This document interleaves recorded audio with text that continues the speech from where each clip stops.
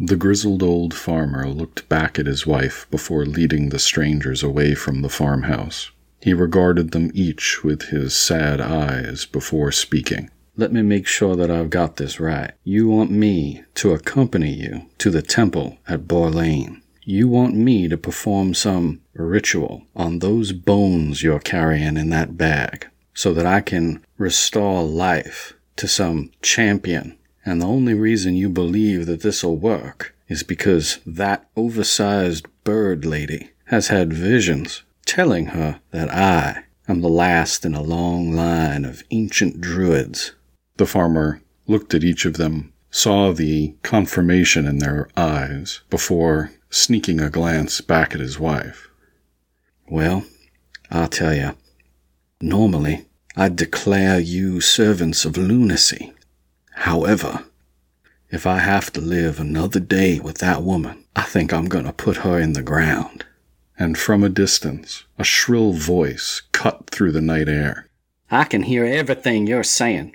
And if you think you can take me, then come at me, old man, and we'll see who gets put in the ground." The farmer didn't blink. He said, "When do we leave?"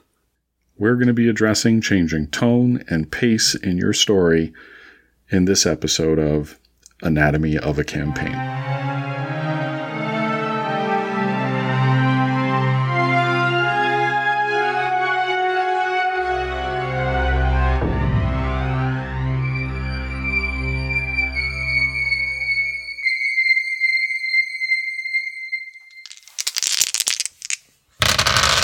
The main thrust of what I want to talk about in this podcast is changing tone and balance within a story in order to help things stay interesting and compelling and to not have the campaign take on an almost numbing effect by moving from one dire situation to another dire situation. And there's a number of ways I'm planning on doing that, and we'll cover those one at a time. Overall, I'm thinking the first thing that I need to be doing in this upcoming session is clarifying the path for the party. We just went off on a sidetrack adventure that was really only supposed to be one, maybe 2 sessions, and it ended up being several sessions even beyond that, and I think it has ended up muddying the waters. I always find it interesting in the game where we've spent in real time from when we began the arrival at Deadfall to now is actually several months. In game, this is 2 days at most. From the fiction's perspective, that really wouldn't be much time at all. They would still have a very clear purpose in mind. However, from a game perspective, we'd be going back, months to when the party would have had the clarity of what they were looking to do next. And that was continuing the pursuit of the Balnexicon heading to the town of Borlaine. But quite a bit of things have happened, most of which were unexpected. The character Voss is, of course, no longer with us. She's just a bag of bones, quite literally. And on top of that, she has a connection to a new emerging goddess, the Morrigan. We've introduced a temporary character, or at least we think this is a temporary character for Taylor to play in the form of a Kenku, cleric of the Morrigan, who's there to guide them in bringing those bones to this temple, which is conveniently located in Borlaine. There are other factors that are cropping up amongst the players, though, things that they're looking to accomplish. It's been voiced the desire to bring Caldas, the wizard character who died a long time ago now in real time, to bring his possessions back to his family in Ravenest. Honestly, I think that's an excuse because the party has heard about Ravenest so much, being the major city in the campaign, and I think some of them just want to go there and visit and see what they can find, which is totally cool. The journey to Borlaine is now comprised of 2 objectives, the pursuit of the Balnexicon and the hag Agoramaya, as well as the mission to have Voss resurrected. There is, however, an interim step, and that's mostly what this next session is going to be covering. No one in the party, and not the new cleric, Nakiri, the Kenku, are capable of casting the resurrection spell, or performing it as a ritual. So I have established within the Kenku's vision that there is an old farmer whose bloodline traces back to the ancient druids from before. We're talking about thousands of years before. And this individual would have the capability to perform the resurrection ritual within the temple that is located in Borlane. And so the next logical step is to go and find this old farmer and get them to agree to help and move them along. So this session will involve traveling to this farm, and that in particular has to deal with some of the challenges that were set up in the Rootlands, specifically that they're kind of under martial law, and there are these horse soldiers known as the Dawn Knights who roam the area, and they could very easily be stopped. This is why they came to Deadfall in the first place, to get forged travel papers.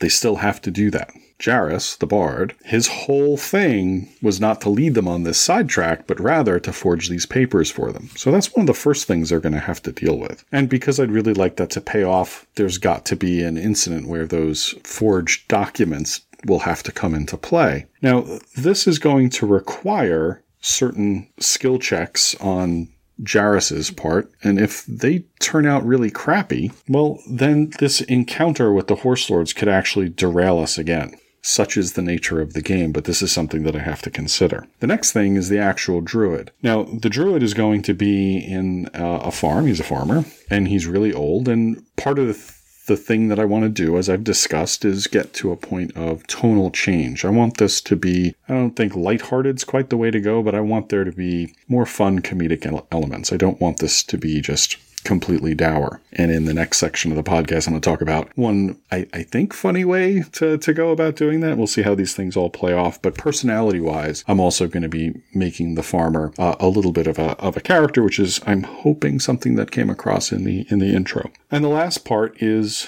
Nahkiri. There are communication challenges with Kenku, which I think are a pretty tall order. Specifically, you can't speak, you can only mimic, and you're supposed to just make sounds.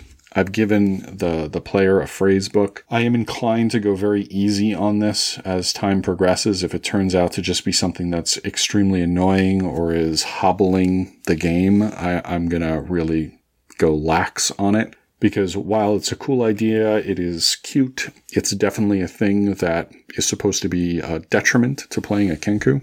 If it turns into something that's just ruining the damn game, I'm going to change it into something that does not ruin the game, and yet still brings forth, I'm hoping, the personality of the Kenku. So it's really those four things. Setting them on their path, actually paying off the setup on the tough travel and laws of the Rootlands, introducing them to this fun druidic character who's not exactly a druid. I'll get into that a little bit in a moment, as well as see how this whole thing with having a PC playing a Kenku plays out.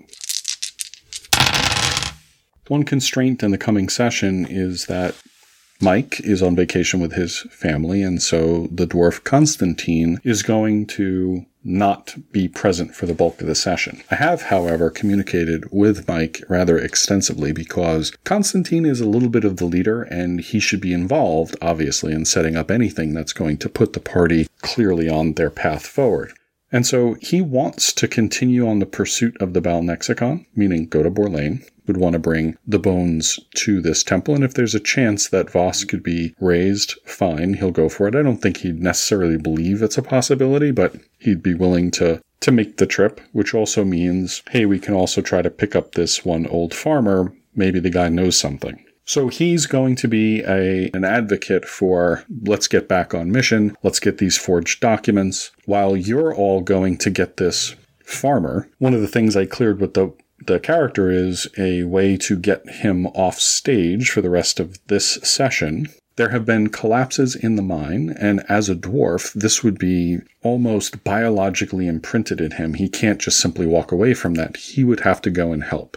It's almost, the way I put it was, it's kind of like if it's the code of the sea. If you're on a ship, and even if it's not a ship that you are beholden to, and they are in trouble out in the middle of the sea, you help them. It's just the code. And so he's not holding anyone else to the code. He's going to go and do it, and he's going to meet up with these guys over at the farmhouse when the time comes. This should allow me to have the character in the beginning for the parts I need them for, and then just have them off stage so that we don't have to worry about running another player's character for the session. I don't anticipate a whole ton of issues with that, so I think all of this is going to go perfectly fine, and I think the party will understand and be heading towards the first goal, which is let's find this farmer. What I don't really know is whether or not they will first attempt to go to Deadfall to pick up supplies or do things of that nature. Whatever they do in that vein will be totally fine. The travel, once they leave the Deadfall area or Deadfall itself, on the road towards Borlane, which is towards this farmhouse,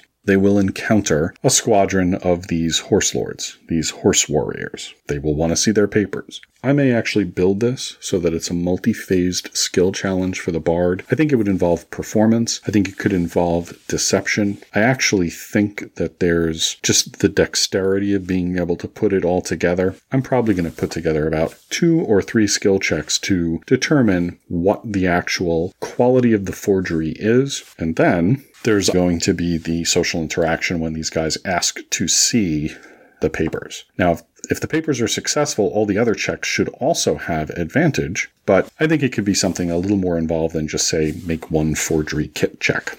Assuming all of that goes well, we move on to the next phase, which is the farmhouse. But before I get to that, I always like to have a plan B. If it doesn't go well, I'm going to have stats for what these horse lords are like. What would the horse lords really try to do with these guys? They would very likely attempt to bring them back to the garrison at Deadfall. If the party allows this, then we're going to be dealing with more social challenges back at Deadfall, and I'm not really sure how that will all play out. I think at that point it'll be fully off the rails and I'll be improvising all over the place. If the party decides to go aggro and either run or, more pointedly, kill or defeat or subdue these guys, they're going to be in for quite a fight. I think it would be a hard fight for them. I don't know that it'll be suicide. I think it'll just be really difficult. And if they succeed, they may find themselves real renegades within the Rootlands, which will have massive repercussions moving forward. I'm really hoping that doesn't happen, but we have to see. Which leads us to the farm. One of the facets of the Rootlands is that the dead can often rise. And in this case, the dead have arisen and are in full assault of the Rootlands itself. There's going to be multiple ghouls, a ghast leader, as well as a horde of zombies. I shouldn't say horde like it's hundreds. There'll be a lot of zombies. They're not going to be standard zombies, though. Because again, I'm hoping to have a little bit of a fun tone in this. What's more fun than zombies? Apparently, Strahd zombies. Using D&D Beyond, unsolicited plug there, I was poking around amongst the undead and I found from the Curse of Strahd module, there are these things called Strahd zombies. And the cool thing about Strahd zombies is they're exactly like normal zombies, but they have a couple of extra hit points, so they can stay up just a bit longer. And if you hit with slashing or bludgeoning damage and do more than 5 points of damage, you roll a d20 to see which of their body parts goes flying off. And depending on the body part, the main zombie loses certain abilities. So if you knock their head off, the main zombie is now blinded until the head is positioned so it can see them. If you knock off one of their arms, they lose one of their claws attacks. So this to me is a really cool, fun kind of thing because there's going to be zombie body parts everywhere. The arms can try to get you. The feet can't do anything other than hop towards you. The heads, I guess, can scream and try to do something so that they can get a look. There's a lot of comedic potential in this. I think it's got a little bit of a squick factor because we'll have a couple of ghouls and a ghast in the mix so it stays somewhat cool. I envision the farm as not being a singular farmhouse with a plot of land, but rather multiple buildings. So there's the house. I think there'd be something of a structure near where the root crop is actually cultivated. There'd be a barn. There would definitely be stables. Everyone in this region is going to have horses. And so you'll have clusters of the undead attacking different parts of it. And the other thing is that the people of the Rootlands are kind of tough bastards. And so the old farmer and his wife are kind of tough and they're kind of holding their own. And the party's going to be approaching the farm to help. I'm thinking they'll be approaching close to nightfall. We'll see how that goes. But the point is they'll have multiple things to decide. They won't know where the farmer is. He could be in any one of these clusters. They will see different clusters of undead attacking things. And so they'll have to make a decision on how to engage here or if to engage at all. assuming they'll attempt to go in and save the old coot, eventually they'll get to some form of the scene that I played out for y'all at the beginning of this podcast. The idea is to make this old farmer a bit of a character, give him a bit of a voice. He'd be certainly a curmudgeon. He'd have a cool little affected way of speaking. I think he'd be a big pain in the ass. As the time comes on, he'll be, somewhat critical of certain things. He'll maybe have some bad habits. And, the intent is for him to eventually be comic relief. How he'll be structured is he'll be very old. So a lot of his physical stats are going to be way down. And I think even some of his mental stats may have been somewhat hobbled. The thought here is that he would be actually a higher level character than the PCs. He would be multi-classed, so he'd have a whole bunch of different things. He'd be somewhat eclectic, but he's old and doddering and physically not what he used to be. In developing characters that I'm hoping will have a very specific impact on the group, whether that's a character that they'll like, a character they'll be afraid of, or in this case, a character who will annoy them / be entertaining, it's impossible to tell ahead of time if it will absolutely work. It's something you just have to feel it, play off the character's reactions, and hope you can get to something that works in some way, shape, or form. So crossed fingers on that one. The last part is the Kenku and how we're going to manage communication. I think I'm going to just let it play out in the beginning. And honestly, in that very beginning part of the clarity I think that's been missing is a function of not having a player that can just simply articulate everything they want to say. So I have to make sure that Taylor's very clear on the information she has and what she should be asking for them to do, and then let her do her thing with the Kenku and see how that works. Maybe we'll take like a quick little bio break after that happens, and I can kind of touch base with Taylor, see how she's feeling, and if it's something that she wants to continue doing that way, or if we need to ease up the reins and just let her start talking, which, again, I'd be fine with in the interests of keeping the campaign fun and entertaining, as opposed to just annoying to try to stick with some basic rule about Kenkus not being able to talk. What's going to work? What might be challenging? The battle with the undead at the farm is going to work. I think that the Strahd zombies are going to be awesome. I think going up against ghouls for a 4th level party is going to be a good fight that is fun, a little bit of a palate cleanser from all the tough stuff they've been dealing with, but will put them in a position to do some stuff and break out elements that they haven't really had a chance to utilize. I'm mostly thinking of the Battlemaster fighter, who unfortunately has been absent during the sessions where they could have really gotten into melee combat, but Joe's going to be there tonight, and this is going to be a really good battle for his half-orc fighter to shine. I'm on the fence in terms of the farmer character. I think between him and his wife, there should be some interesting banter to play off. I think their general reaction to this party, especially with the big old Kenku bird sitting there, should have some entertainment value. I think setting the stage in the beginning, I don't know if it will or will not work, but if I can pull that off, I think that will pay dividends to just get the party focused on, we're going to Borlane, we're bringing the bones. When we get there, we've got 2 things to do: try to resurrect Voss, if that's even possible, and search for clues as to the whereabouts of Agora Maya and the Battle Lexicon. Hopefully getting us back on that track and staying somewhat focused on that will really kick things into high gear as we move into this next phase of the campaign. What I'm concerned about is that first part, being able to actually put the party on track. The bulk of the information is coming from me running one of the PCs as an NPC and a character who actually cannot speak, that has to use phrases and sounds and things of that nature. I have allowed the druid, Mir, to interface with Nakiri, and because he can speak with animals, allow them to communicate normal. So I'm hoping as a backup that really helps to facilitate things. It'll just be a lot more fun if they can figure out a way to just have a free-flowing conversation. So hopefully that'll pay off. If the farmer characters fall flat and people don't really find them engaging but find them more irritating, I'd be curious to see how that all flies. But I think that's a low probability. Even if it doesn't come off as comedic, it'll still come off as somewhat entertaining. And clearly, there's a need to have this character come with them to Borlane.